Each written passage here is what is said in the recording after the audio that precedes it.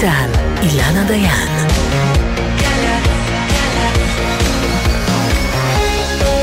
מה שקורה עכשיו.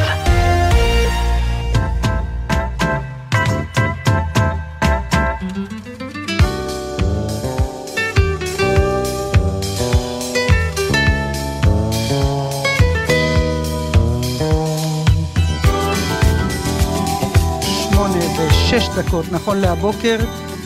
תנו לנו משילות, חברי הממשלה החדשה, תנו לנו משילות כמו שהבטחתם, גם בנגב ובגליל, גם בנתיבי איילון ובמעבר החצייה בחולון. אין לי מושג אם האופנוען שדקר אתמול למוות את יורי וולקוב, רק בגלל שהעיר לו שחצה באדום.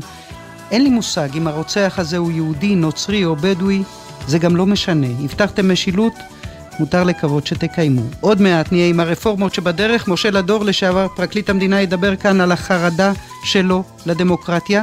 לקראת סיום נהיה עם סרחיו לוינסקי, שדר ספורט ארגנטיני, מכר ותיק של מסי, על ההפסד לסעודיה, על קיללת המונדיאל שלא הוסרה בינתיים מן הפרעוש. אבל לפני כל זה, אנחנו ליממה הקשה האחרונה בירושלים, הובא אתמול למנוחות הנער אריה שצ'ופק שנהרג בפיגוע הקשה בשערי צדק. עדיין נלחמים על חייו של תדסה תשומה. בערך בשעה שבה התפוצצו שני המטענים בבירה, בג'נין התחילה הדרמה שהסתיימה רק לפני 3 שעות. גופתו של הנער טירן פרו, תלמיד כיתה י"ב מדליית אל כרמל, שנחטפה על ידי חמושים בבית החולים בג'נין, הוחזרה לידי ישראל הבוקר, סמוך לשעה 5. אמבולנס של הסהר האדום הגיע למתקן הקישור, סמוך לכפר סלם, ואנחנו עכשיו עם חוסם פרו, אבא של טירן, שהיה שם בבית החולים, כשגופת בנו נחטפה לנגד עיניו. חוסם, שלום. שלום, בוקר טוב. קודם כל אני משתתפת מעומק הלב בצערך. אנחנו שולחים תנחומים חמים. הצלחת לישון דקה אחת בלילה? הצלחת לישון? האמת לא. לא, לרגע אחד לא יכולתי לישון. אתמול שמעתי את הבשורה הטובה, ובאותו רגע הבשורה המרה שהבן שלי חוזר אליי, לא יכולתי לישון. אני מחכה לרגע הזה לראות את הגופה של הבן שלי, אז מאוד היה לי קשה. מי הודיע לך שזה עומד להסתיים? אנחנו אתמול היינו בקשר עם גורם מבפנים, מחברון, כמובן עם עוד כל מיני גורמים שעובדים על זה, גם כן מהממשלה שלנו, שהיה שיתוף פעולה. אתמול התקשרו לאח שלי אדי, איזה שייך עשירה אחד, ואמר לו שהעניין כמעט ונגמר. היום בבוקר התקשרו אליי איזה ג'נרל אחד מבפנים, מה קוראים לו, שכחתי בדיוק, אבל בסל את הבשורה שהם כבר מסרו את הגופה לאלוף גסני עליין במעבר סלם. והתקשרתי ישר לאח שלי אדי, ואמר לי כן, הם בדרך לשם, והם כבר בדרך הביתה, אני חושב, עד שכבר יזהו את הגופה והכל. אתה עוד לא ראית? נשארתי פה במשפחה עם אשתי, הבת שלי, הבן שלי, להרגיע אותם, שהמצב גם פה קצת ברוגע. אז אתה עוד מחכה שטירן יחזור אליך? אנחנו מחכים. אני חושבת על זה שרק אתמול בשעה הזאת החיים שלך עוד היו כל כך שונים, והכל התהפך רק לפני 36 שעות, התאונה והטלפון שהבן שלך פצוע, ויום שלם של מתח בבית החולים בג'נין, שבסיומו חוטפים את הבן שלך לנגד העיניים שלך. מה בכל השעות האלה היה הרגע הכי קשה בשבילך? מה נגיד לך? מאז שראיתי את החטיפה, עד הבריחו אותנו וניסו להוציא אותנו מהשטחים לבית, זה סיוט אחד גדול שאני ראיתי, כמו שאומרים, חייתי בסרט מערב פרוע. זה מה שהיה לי. עד עכשיו אני חושב על זה. למרות שחזירו את הגופה של הבן שלי. למרות שזה סיפור שכאילו נסגר, סיפרת שהבן שלך נותק מהמכשירים בעודו בחיים, שהוא נרצח בעצם. מבחינתך זה סיפור לא סגור? אני לא אעביר את זה לשתיקה. הבן שלי רצחו אותו. ואם היו מזהים אותנו, היו גם חוטפים אותנו. אנחנו יצאנו בנס. אני והבן שלי, אחי גם כן, ברחנו שם בנס יצאנו.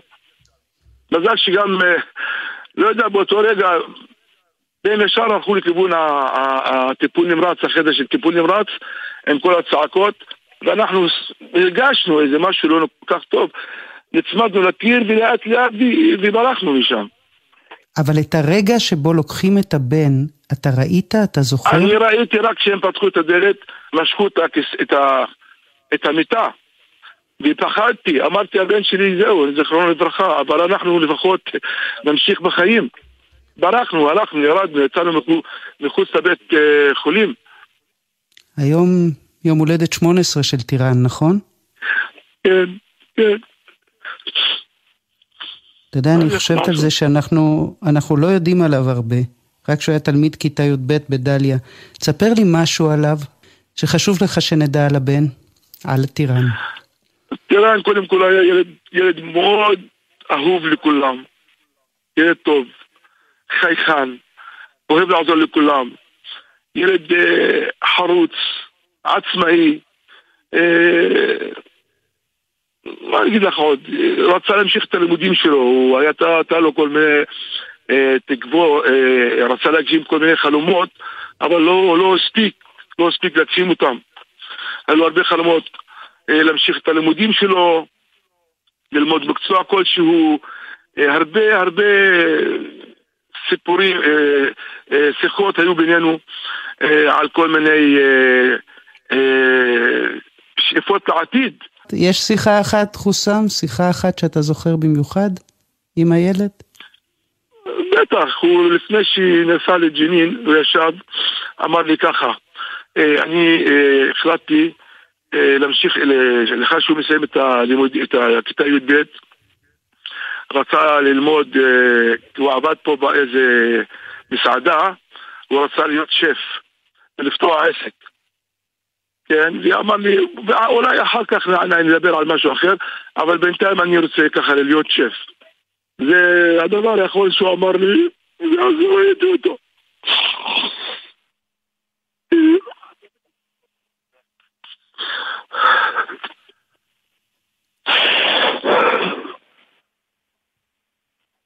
טוב, נעמה, סליחה, אני לא יכול. אני רוצה להניח לך ואני מודה לך מאוד שהיית איתנו, שלא תדעו את זה. תודה לך, תודה. כל טוב. ביי. כן, ועכשיו אנחנו רוצים לנסות להבין קצת על מה שקרה מאחורי הקלעים באירוע הזה. אכרם רג'וב, מושל ג'נין איתנו, שלום אכרם, בוקר טוב. בוקר טוב. ביניכם, בין הרשות לבין החוטפים, היה דיאלוג ישיר במהלך היממה האחרונה? דיברתם איתם באופן ישיר? קודם כל תני לי הזדמנות לפנות למשפחת טירן ולהביע את תנחומיי להם ולהשתתף בסערם ולפנות לכל העדה הדרוזית ולשתף אותם את הצער שלהם. בהחלט מהרגע הראשון שנחטפה הגופה אנחנו היינו במאמץ גדול עם כל הגורמים במחנה וכל האישיות שהיא יכולה לדבר ולהשפיע למען החזרת הגופה. אנחנו השקענו מאמץ גדול, אנחנו בג'נין וכל מהנשיא אבו מאזן עד כולנו שאנחנו... זאת אומרת אבו מאזן גם היה מעורב במאמצים. אבו מאזן היה מתקשר אליי, היה מתקשר למערכות הביטחון והיה מדבר כל הזמן למען החזרת הגופה, והוא הנשיא שלנו ונותן לנו הנחיות. ואתם ידעתם איפה, אתם ידעתם אכרם רג'וב, איפה פיזית הגופה נמצאת בתוך מחנה הפליטים בג'נין? לא, בדיוק לא, אבל אנחנו השקענו מאמץ על האנשים ודיברנו אותם, וכל האנשים שמשפיעים בתוך המחנה הפליטים הם גם היו איתנו והיינו מדברים אותם, והיה להם מאמץ גם אבל היה בטח שלב שבו האנשים האלה במחנה הפליטים שאתם מדברים איתם אומרים לכם תקשיבו, אין סיכוי, החמושים שמחזיקים את הגופה לא מסכימים לשחרר אותה לאף אחד? היה שלב כזה? לא, תשמעי, בהתחלה, ברגע, יכול להיות בשעה הראשונה, השנייה, הם הגיעו למסקנה שהייתה שגיאה והייתה טעות בצעד הזה. ואחר כך הכנסנו להרבה בעיות עם זה ועם זה, ובסופו של דבר הגענו לתוצאה שהחזרנו את הגובה, וזה מה שאנחנו רוצים. נקודה מאוד חשובה, אתה יודע, גורמי ביטחון אצלנו הציפו את המערכת התקשורתית בשעה האחרונה, עכשיו בשעה האחרונה, בין 7 ל-8, 9, הציפו את המערכת התקשורתית בהודעות ותדרוכים שישראל לא נתנה שום דבר, לא נתנה שום תמורה, לא נתנה שום דבר לפלסטינים תמורת הגופה של טירן פרו. אתה יודע לומר שגורמי הביטחון אצלנו מדייקים? ישראל לא נתנה כלום? מה זאת אומרת? אז גם האנשים שלקחו או חטפו את הגופה, אחרי שעה הם ידעו שהם לא יקבלו כלום, והם אפילו הגיעו למסקנה שהייתה להם טעות. אני חייבת לשאול אותך, מה חשבת כששמעת על מה שהאנשים האלה עשו? שבני העיר שאתה מושל בה, פרצו רעולי פנים לבית חולים, ניתקו מהמכשירים נער בן 18 שעבר שם ניתוח להצלת חיים, וחטפו את הגופה שלו מול העיניים של אביו. מה חשבת עליהם? בקיצור, המעשה הזה הוא נגד המנטליות של העם הפלסטיני. ואולי זאת הוכחה, אכרם רג'וב, שכשהרשות רוצה, היא יכולה, שיש לכם יותר שליטה משנדמה גם על החמושים במחנה הפליטים בג'נין? אנחנו יכולים ורוצים, אבל גם הכיבוש הוא האחראי על כל מה שמתרחש באזור שלנו ובאזור שלכם. אכרם רג'וב, מושל ג'נין, אני מאוד מודה לך שהיית איתנו הבוקר. תודה רבה. אהלן וסהלן. להתראות. וכאמור, גם בירושלים, יממה קשה, העיר חזרה לראות את תמונות הפיגועים שכבר קיווינו לשכוח. אריאש צ'ופק, בחור ישיבה בן 15, נרצח, 22 אנשים נפצעו, וזה היה פיגוע משולב בשתי זירות, בכניסה לעיר, בצומת רמות. אנחנו עם עוז נוי, עד לא מזמן בכיר בשב"כ. שלום, בוקר טוב. בוקר טוב. יכול להיות שמה שקרה אתמול הוא סוג של קריאת השכמה עבורנו? יש פה אינתיפאדה ואנחנו רק לא קוראים לה בשמה? תראי, זה לא קריאת השכמה, כי אנחנו עדים למציאות האלימה הזאת כבר כמעט שנתיים. במגמה שהולכת ומחריפה גם בהיקף הפיגועים, גם בחומרתם, בתוצאה שלהם וגם במאפיינים. כך שאנחנו למעשה כבר שנתיים נמצאים במציאות הזו. לאן זה הולך? כרגע נראה שהמגמה הולכת ומחריפה.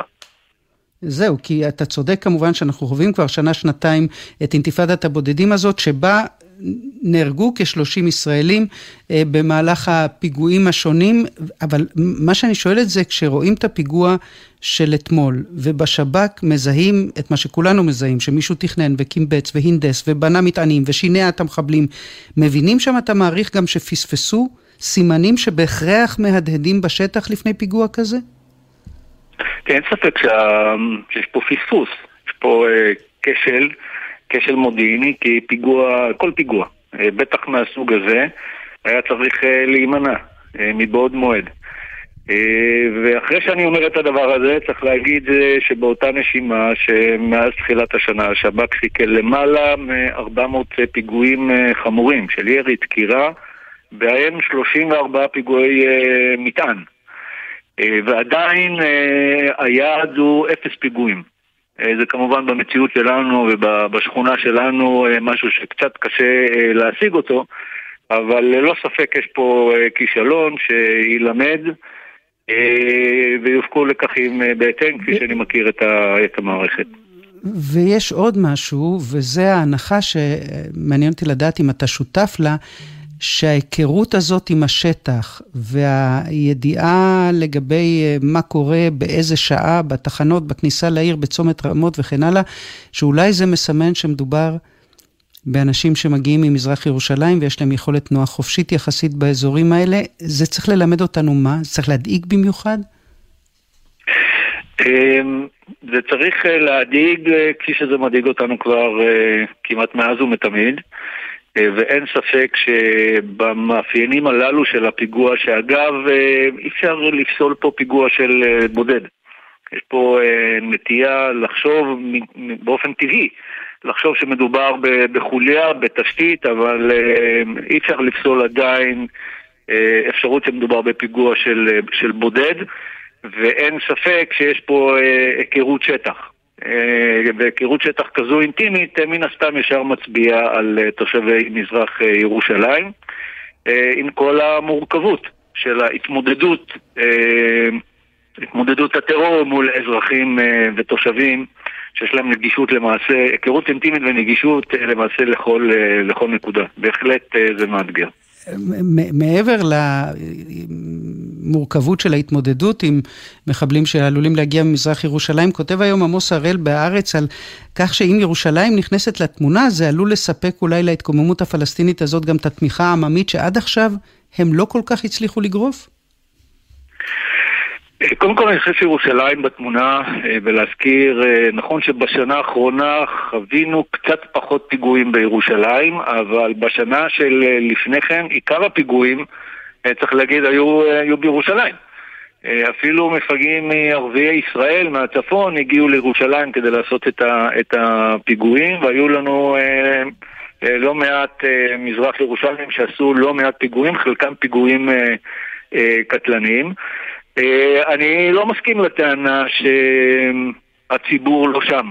אני חושב שאם אנחנו מנתחים את מאפייני הפעילות והפיגועים, אנחנו רואים שחלק גדול מהפעילות והפיגועים מגיעים מהציבור, לא מהארגונים הממוסדים.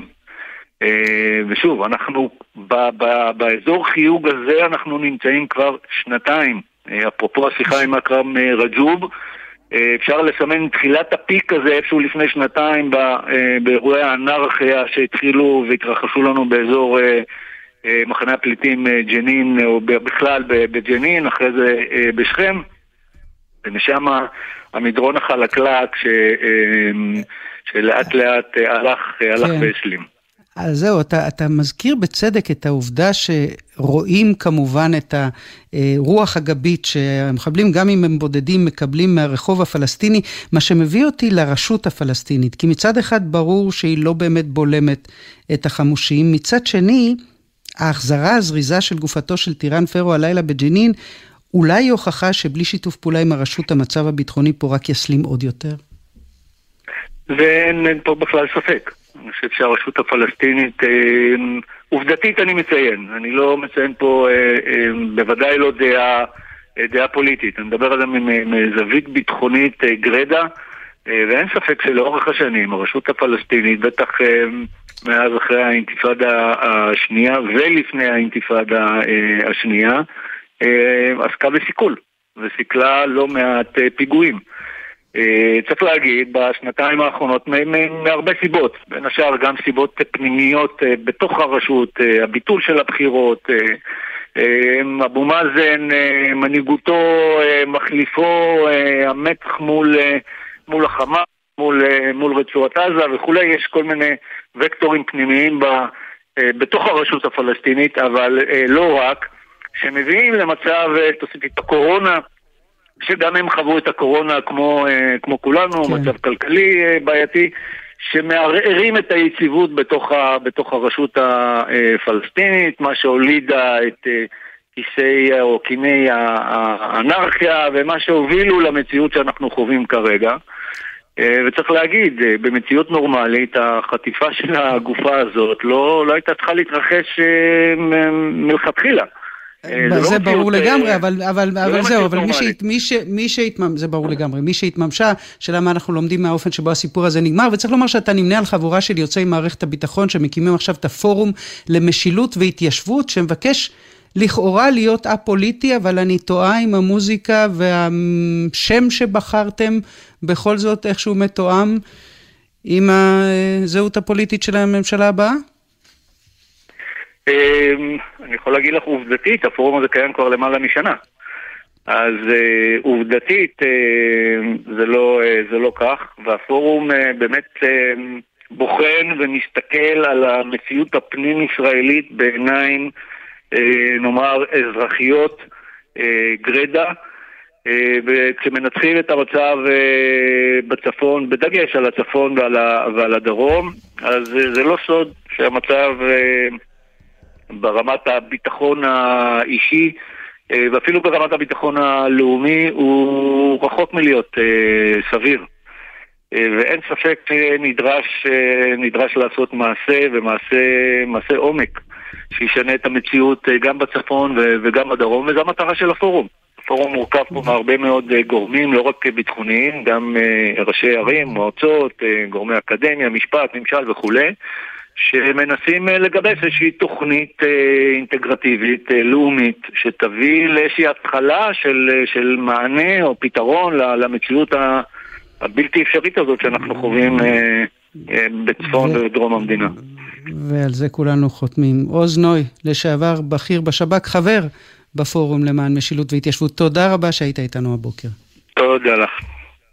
עכשיו אנחנו לאירוע הקשה, אמש בחולון.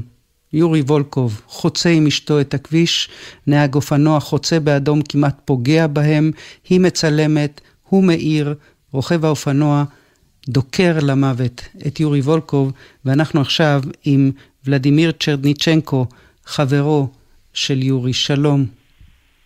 שלום. איך נודע לך על מה שקרה?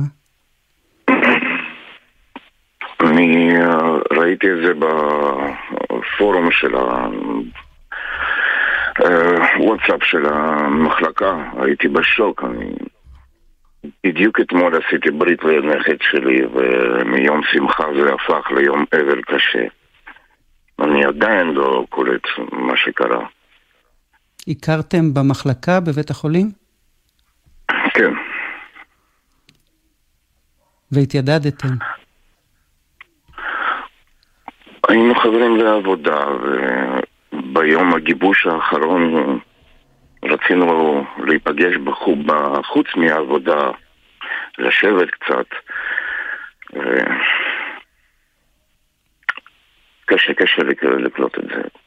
היית מסוגל בכלל לראות את הסרטון, את הוידאו שפורסם? יכולת להביט בזה? אילנה, מהמקצוע שלנו אנחנו ראינו סרטונים הרבה יותר קשים ובמציאות מול העיניים, וכן, אני ראיתי את הסרטון וקשה לראות שככה על כלום לוקח חיים ועולם שלם של הבן אדם. כן, אתה עובד כאח בבית החולים איכילוב, וגם יורי עבד הרבה שנים בבית החולים, ולפני שהוא עלה לארץ הוא בכלל שרת בצבא ברוסיה, נכון? הוא היה איש צבא. כמה שידוע לי, כן. הוא גם שרת בצבא. היה איש חזק? פיזית? איש חזק פיזית ושקט, רגוע. לא היה לו אף קונפליקט עם צוות, עם מטופלים. אני לא זוכר מקרה כזה. וכשאתה חושב על האיש שעשה את זה וברח, מה עובר לך בראש?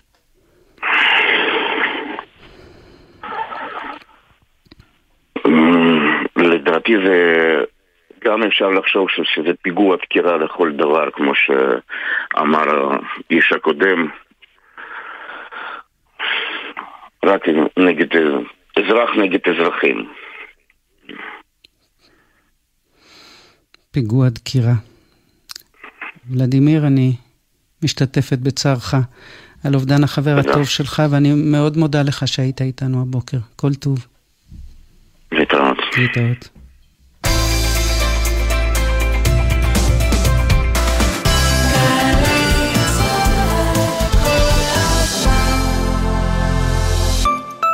תערוכה חדשה במוזה, כבר אין לנו עתיד. מחווה לעם האוקראיני, מבחר מיצירותיהן של 12 אומניות אוקראיניות בולטות. עכשיו במוזה, מוזיאון ארץ ישראל, תל אביב. עכשיו בווינר, גביע העולם 2022, פורטוגל נגד גאנה וברזיל נגד סרביה, וביורוליג הכוכב האדום נגד מכבי תל אביב. יודע מי תנצח? ייכנס לתחנה, לאתר או לנייד ותוכל להרוויח. אם לא תשלח, איך תיקח?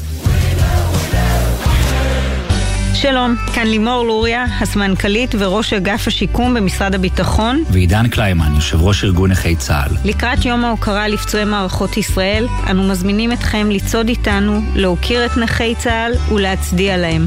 הצעדה תארך ביום שלישי, 29 בנובמבר, ב-9 בבוקר, בפארק הירקון בתל אביב. להרשמה חפשו בגוגל יום ההוקרה לנכי מערכות ישראל. מחכים לכם. כל שבת ב-10 בבוקר, יורם סוויסה לוקח אתכם למסע מוזיקלי. והפעם, מסע עם ארקדי דוכין. אני לא פוסל את עצמי נוסע לפוטין. מדבר איתו, מנסה להבין באמת לעומק מה הוא מוצא מתוך כל מיני קודים שלי יהיה יותר קל להבין כי גדלתי שם. בין כל מה שחי למת, ישנה אהבה.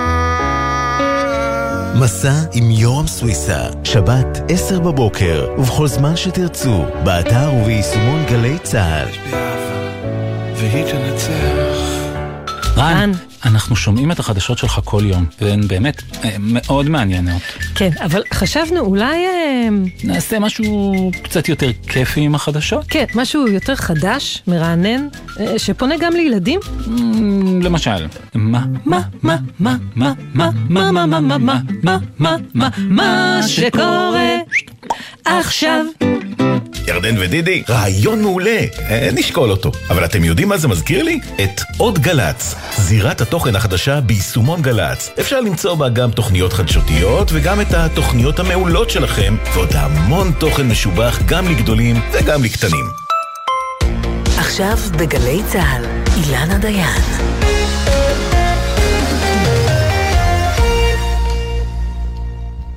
8:33 נכון להבוקר, הרפורמות בדרך והכותרות נוחתות בזו אחר זו, פסקת התגברות שתתגבר על בגץ, עילת הסבירות שתינטל מבגץ, בוועדה לבחירת שופטים יהיו יותר פוליטיקאים, במשרדי הממשלה היועצים המשפטיים יהיו כפופים לשר, יש מי שחוגג את הרפורמות שבדרך, יש מי שמודאג, אנחנו עם משה לדור, לשעבר פרקליט המדינה, שלא מסתיר לאורך השנים את הדאגה שלו בעניין הזה. שלום, בוקר טוב. בוקר טוב. אמר השבוע ראש הממשלה המיועד נתניהו בכנסת, אל תטיפו לנו מוסר, אנחנו נשמור על הדמוקרטיה. בכל זאת, אתה לא קונה? לחלוטין לא, ולפי דעתי גם הוא לא באופן אמיתי מתכוון לשווק את הרעיון הזה, אלא כספין. משום שאיך הוא מתכוון בדיוק לשמור על הדמוקרטיה? מי ישמור על הדמוקרטיה? מי יבלום את הרשות מלעשות את כל העולה על דעתה? ואיך הוא יעשה את זה? על מה הוא מדבר? אתם שמעתם איזשהם מגבלות שמתכוונים להותיר כפי שאנחנו פיתחנו במהלך השנים במדינת ישראל? את כולם הם מבטלים. תראי, את השופטים הם מתכוונים למנות, נכון? זאת אומרת שהפוליטיקאים ימנו את השופטים, ומה שישפיע על תפקודם של השופטים שירצו להתמנות, או אנשים שרוצים למצוא חן בעיני אלה שימנו אותם. אז הם מאבדים את עצמאותם.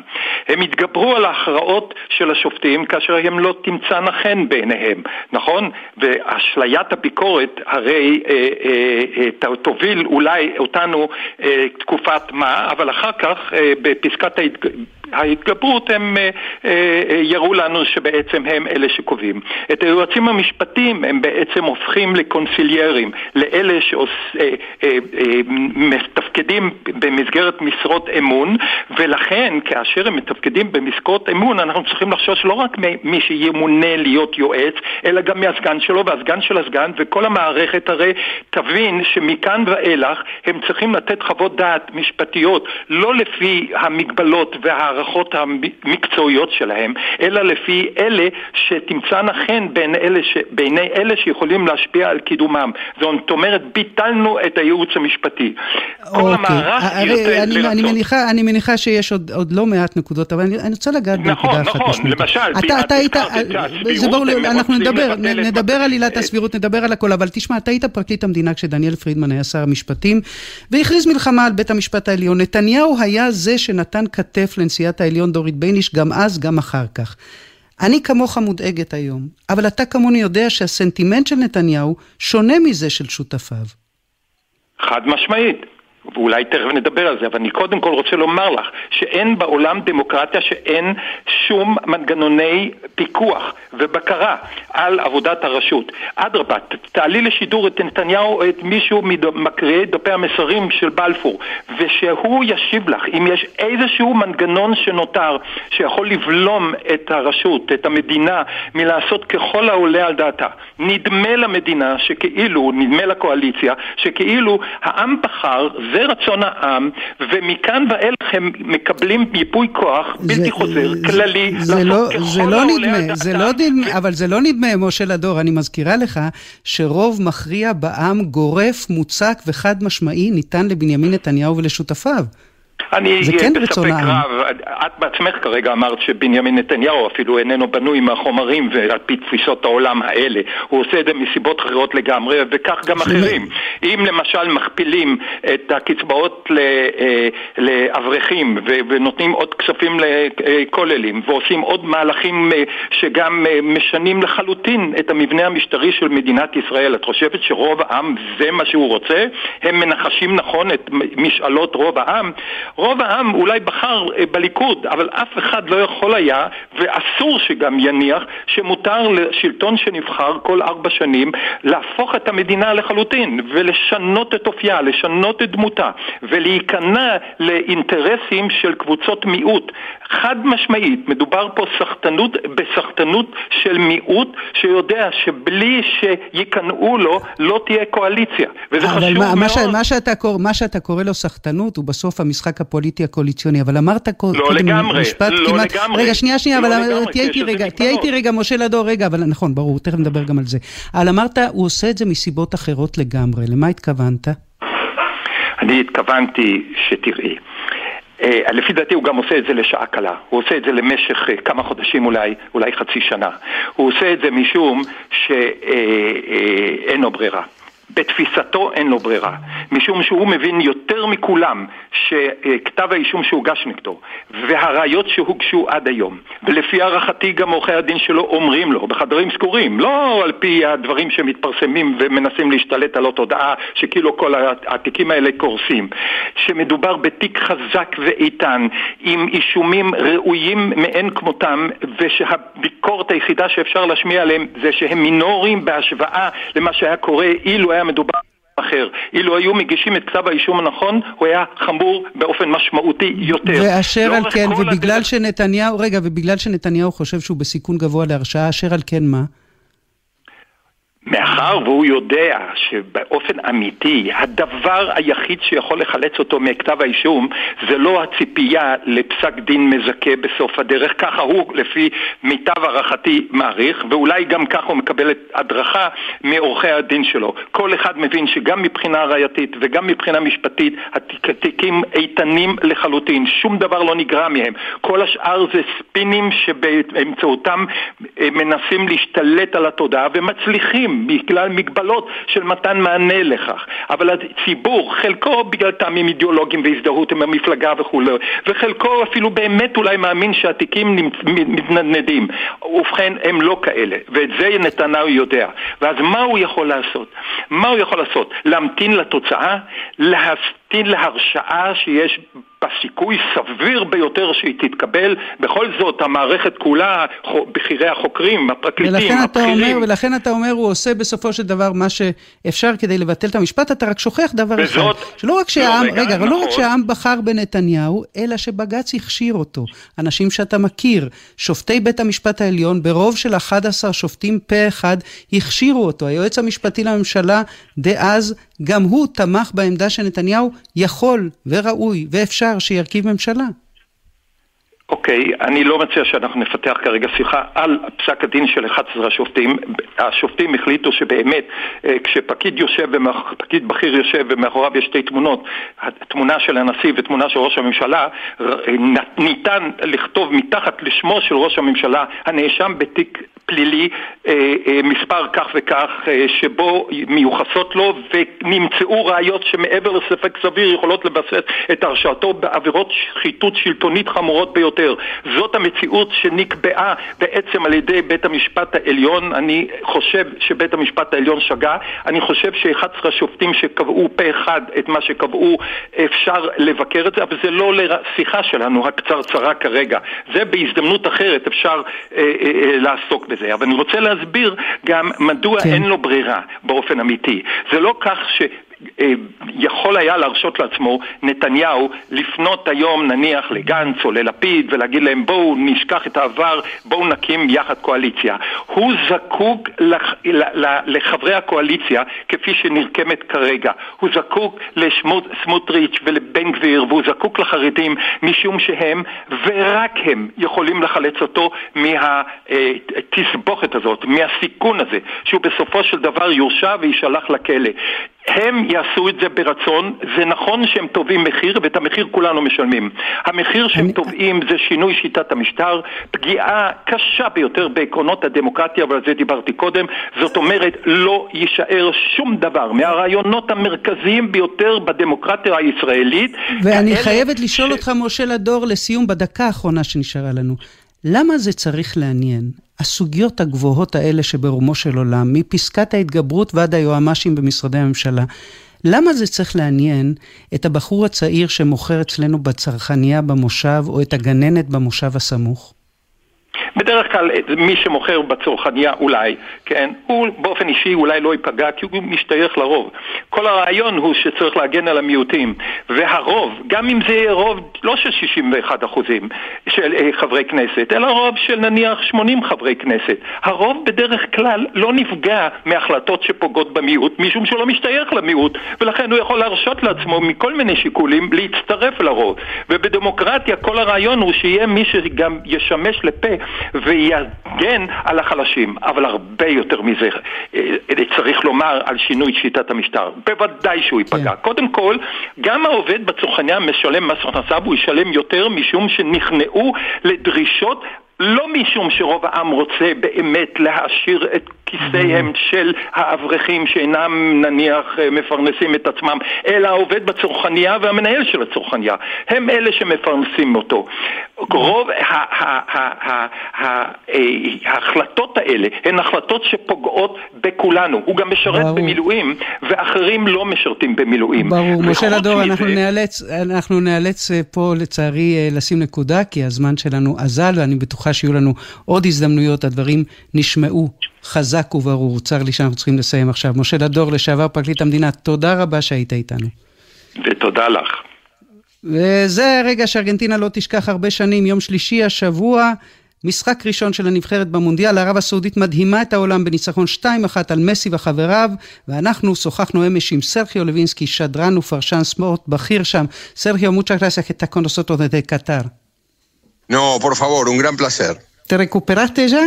Sí, no, la verdad que tampoco, no, porque fue un resultado impactante y para la historia del fútbol argentino una de las 2 o 3 más duras de todos los mundiales, que son 22 mundiales, o sea que cuesta mucho recuperarse y yo creo que ni los jugadores tampoco se van a recuperar fácil. Esta fue una derrota impactante, impensada, insólita para lo que es el fútbol argentino, y además hay que sumarle que venía de 36 partidos sin perder, o sea que Argentina, si no perdía con Arabia Saudita, solamente empatando iba a lograr el récord mundial histórico, porque lo tiene Italia con 37, faltaba 1. Es decir, que bastante raro debutar en un mundial perdiendo contra un equipo que no es potencia y que no tiene una gran historia, cuando Argentina sí la tiene y tiene el mejor jugador del mundo y tiene 36 partidos sin perder. Por eso es tan impactante, ¿no? Entonces decime, ¿qué pasó? Pasó que en realidad el entrenador cometió primero un error previo al Mundial. Es decir, el mes anterior al Mundial, todo este mes, estos 30 días fueron fatales para Argentina, porque Argentina con lo apretado del calendario europeo, tú sabes que todos los jugadores argentinos están en Europa prácticamente, entonces con lo apretado del calendario europeo para poder cumplir con el calendario del Mundial, hizo que muchos jugadores jugaran tantos partidos que se lesionaron muchos en sus equipos. Que hay muchos jugadores, más de 10 jugadores de todo el plantel de 26, que tienen algún problema o físico o futbolístico. Es decir, los que no tienen alguna pequeña lesión son jugadores que la tuvieron antes y tuvieron que estar parados un mes justo antes del Mundial. Entonces no tienen el ritmo ahora para el Mundial. Y otros te paro un segundito, Sergio, nada más para traducir.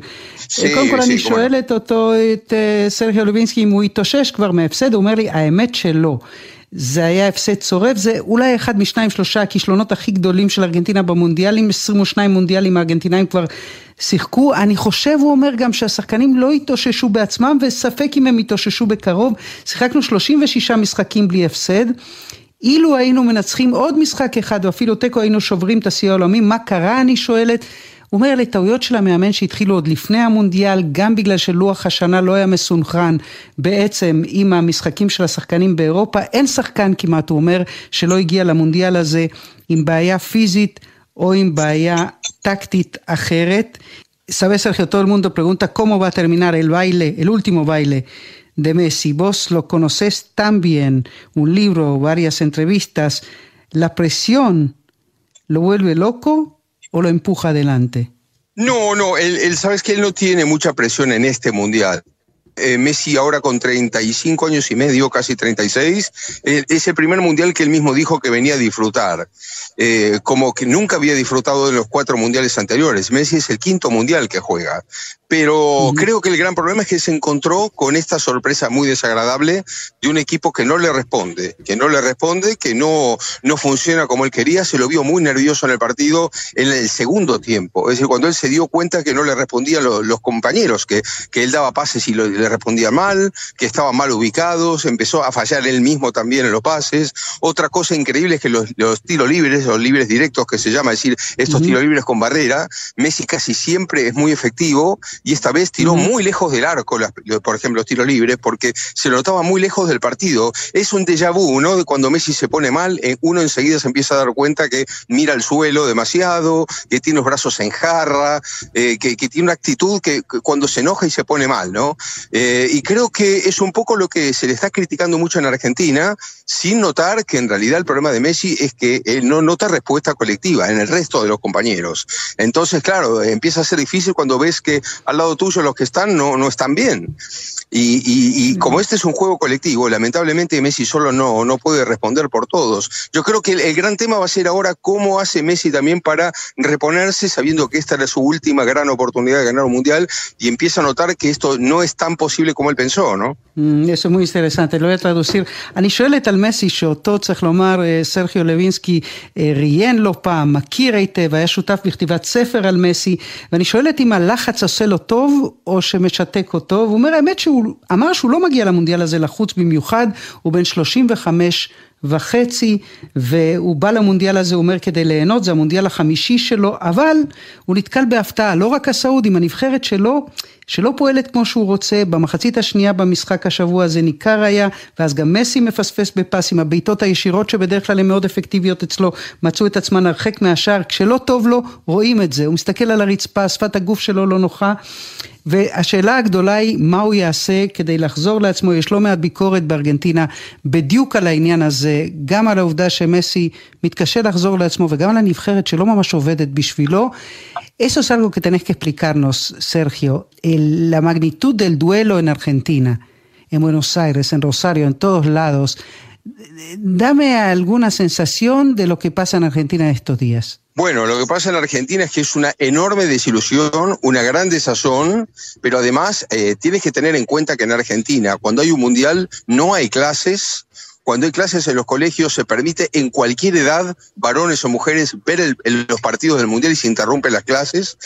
No hay exámenes en la universidad por el Mundial. Mucha gente pide no ir a trabajar por el Mundial o se ve el partido en los trabajos. Entonces, claro, para Argentina el Mundial es una cosa muy importante. La política cambia por el Mundial. El gobierno argentino estaba esperando que llegue el Mundial para poder hacer un ajuste económico sin que se note porque la gente está pendiente del Mundial. Entonces, es muy grave para los argentinos que el Mundial se pueda llegar a interrumpir pronto, porque a Argentina no le interesa el Mundial cuando se queda fuera la selección propia, ¿no? Entonces, imagínate que con todas estas situaciones, una cosa que era para un mes, a la semana, tal vez se quede todo afuera, ¿no? Entonces, este es uno de los grandes problemas, que todo se prepara para el Mundial, toda la parafernalia de las publicidades, el marketing, la venta de camisetas, venta de electrodomésticos, porque se venden cantidad de televisores de muchas pulgadas para verlo más grande. Es decir, es muy, muy complicado. Y entonces, claro, que Argentina haya perdido con Arabia Saudita en el debut es como que se viene todo abajo, ¿no? Es decir, es una sensación tremenda. Entonces, hay una muy, muy gran preocupación y está todo el mundo esperando. Es decir, hay una cosa interesante para decir también, que resurgieron unas mínimas esperanzas en el mismo día de la derrota, horas después, cuando México y Polonia empataron, porque son del mismo grupo, y al empatar México y Polonia, y Argentina tiene que jugar con los dos, Argentina está solo un punto abajo, o sea que si Argentina le gana a los dos, se clasifica igual. Entonces la gente está esperando una reacción anímica en el sentido de que le gane el sábado a México, por ejemplo, para poder aspirar a clasificarse, ¿no? Y después puede también empatar. Tengo que traducir lo que dijiste porque es tremendamente interesante. אני שואלת על ממדי האבל בארגנטינה, הוא אומר, צריכה להבין את ממדי האכזבה. בארגנטינה, בזמן המונדיאל, אין שיעורים בבית הספר. ילדים שכן לומדים יכולים לבקש לצאת מהשיעור כדי לראות את המשחק. אין מבחנים באוניברסיטה. אנשים מבקשים חופשה מהעבודה, או שבזמן העבודה רואים את המונדיאל. הממשלה ניצלה את זמן המונדיאל כדי לגזור גזרות כלכליות, כי ידע שאנשים עוסקים בכדורגל.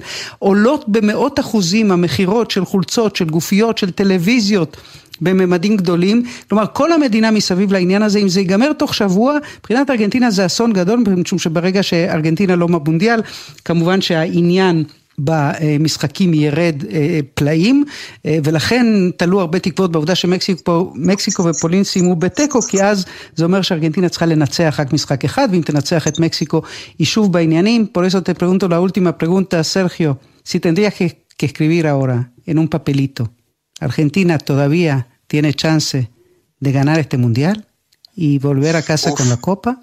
Muy, muy pocas chances. Muy pocas, porque más allá de que pueda clasificarse, con este ritmo de juego y con este plantel tan disminuido en jugadores con potencial de estar bien físicamente, es muy difícil ganar un mundial. Es decir, quien vio, por ejemplo, a España hoy, ya se da cuenta que Argentina está lejos de España. Es decir, le puede ganar a lo mejor un partido por casualidad una vez, pero en general yo ya veo que hay un equipo por arriba. Hay que esperar a que pase con Brasil. Yo lo veo difícil. Si no hay una gran reacción... Mira, esto sabes que es igual a Italia 90. Tiene que ser un milagro como Italia 90. Cambio fuertísimo y el entrenador tiene que hacer ahora un golpe en la mesa con el puño diciendo acá soy yo y yo hago estos cambios. Y si el equipo no cambia con esto, no se puede, ¿no? Vos hablas de Italia 90 y yo te pregunto de Argentina 1986 y la comparación entre Messi de 2022 y Maradona de 1986. La diferencia es que Maradona tenía Burruchaga, tenía Batista, tenía gente que trabajaba para él, o la diferencia es algo místico que este genial jugador de Lionel Messi tiene como algo que lo marcó, como alguna, ¿cómo se dice?, maldición, que no va a ganar el mundial en su vida. Bueno, eso no lo sabemos y algo de eso puede haber. Yo creo que también es cuestión de determinación, de carácter, ¿no? Maradona en ese sentido tenía un carácter muy particular. Yo creo que a lo genial que era como futbolista, que Messi también lo es, yo creo que Maradona le agregaba una cuestión más de carácter más personal que futbolístico, ¿no? Era una cuestión de carácter, de pelear hasta el final. Tú miras, por ejemplo, cuando están cantando los himnos con Inglaterra, en aquel partido famoso de Maradona, y están todos mirando al frente, pero Maradona mira a los ingleses. meses, no al frente. Como diciendo yo, ahora van a ver quién soy yo. Es decir, es algo que tiene más que ver con un fuego interior, de saber que eres el número uno, ¿no? Segundo, lo que dices tú es muy importante, muy bueno, muy relevante, porque Maradona tenía grandes compañeros alrededor, pero no solamente en fútbol, porque Valdano no es que era un gran jugador técnicamente, Valdano es otro con fuego interior, con inteligencia, con sapiencia de qué hay que hacer en los partidos. Burruchaga lo mismo, y así con tantos otros jugadores que tuvo Argentina. Ruggeri, uno lo ve a Ruggeri y Ruggeri tiene sangre. Tú lo ves y tiene sangre, se nota que tiene sangre, es decir, gente que tiene un carácter fuerte. Hoy Ruggeri tiene 61 años y sigue en televisión hablando y tú le ves que tiene sangre. Es decir, es así, es carácter, ¿no? Las venas bien marcadas en la cara, en el cuerpo, en los brazos, tiene sangre. Es decir, yo en este equipo no veo ese fuego interior que tenían esos jugadores del 86. Eso falta, eso no se ve. Por eso Argentina en el 90 comenzó mal y con el mismo plantel del 86 llegó a la final después, porque tuvo ese carácter para revertirlo, ¿no? Escucha, es un placer escucharte hablar de fútbol con el fuego en las venas y con todo lo demás. Sergio Levinsky, muchísimas gracias por esta entrevista y espero hablar con vos otra vez. Gracias, suerte. Por favor, un enorme placer. Muchísimas gracias, me he sentido muy cómodo, ¿eh? Un gran abrazo. Adiós, che. adiós. צ'או.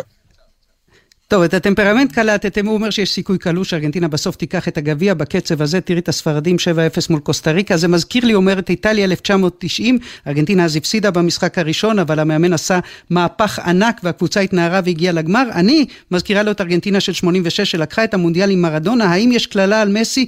אומר, תראי, שניהם גאוני כדורגל, אבל למרדונה היה עוד משהו, הוא בא להילחם. כשכולם שרו את ההמנון והסתכלו קדימה, הוא הסתכל על האנגלים עם אש פנימית שאומרת אני מספר 1 ואני אנצח. היו לו גם חברים על המגרש, בטיסטה, בורוצ'אגה, אחרים, והוא מזכיר את אוסקר רוג'רי, שאז היה שחקן, היום הוא אומר, הוא פרשן כדורגל, בן 61, עדיין זה בוער בדמו, העורקים בולטים בצוואר שלו, את האש הזאת הוא אומר, אני לא רואה בנבחרת הארגנטינית עכשיו, ולכן, סיכוי גבוה, שגם הפעם זה ייגמר באכזבה. נקווה בכל זאת לחדשות טובות.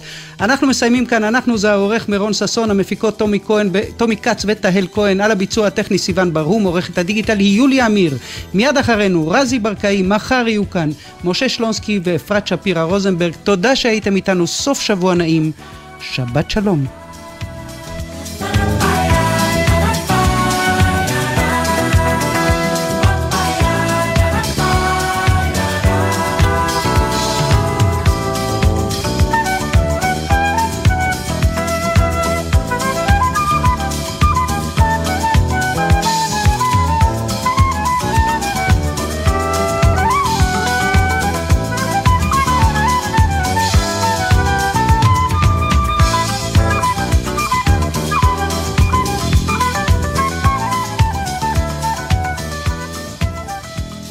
בחסות חמדיה, המציעה דלתות כניסה ודלתות פנים במבצע, כפוף לתקנון. בחסות חברת דימרי, המשווקת את דימרי ימה, 3 פרויקטים על יד הים באשקלון, אשדוד ונתניה. כוכבית 2475, דימרי. בחסות מטבחי סמל, המזמינים אתכם ל10 ימים של בלק פריידיי, עם הנחות על מטבחים ומוצרים משלימים, עד 30 בנובמבר.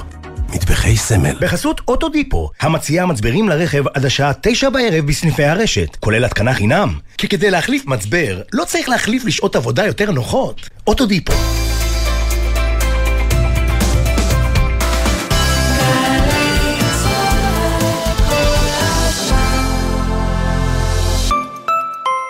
אם בשביל מענק מהמועדפת של כ10,000 שקל אני צריך להיות מוקף בים כל היום ולקבל הזדמנות לעבודה בתחום האנרגיה, אעשה את זה. השתחררתם מהצבא או מהשירות הלאומי? גם עבודה בלתי מקצועית באסדת גז יכולה להיות עבודה מועדפת עם מענק של כ10,000 שקל. היכנסו לאתר הביטוח הלאומי ותבחרו את המועדפת שתעניק לכם חוויה חד פעמית. יזמים ויזמיות, יש לכם רעיון גדול למיזם טכנולוגי?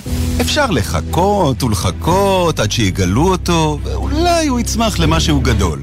ואפשר להאיץ. הסוכנות לעסקים קטנים ובינוניים במשרד הכלכלה והתעשייה משיקה מחזור חדש של מאופטק, תוכנית מאיצים טכנולוגיים. המיזמים שהתקבלו יוכלו ליהנות ממעטפת מקצועית ותומכת, מליווי אנשי הייטק, מחשיפה למשקיעים ועוד.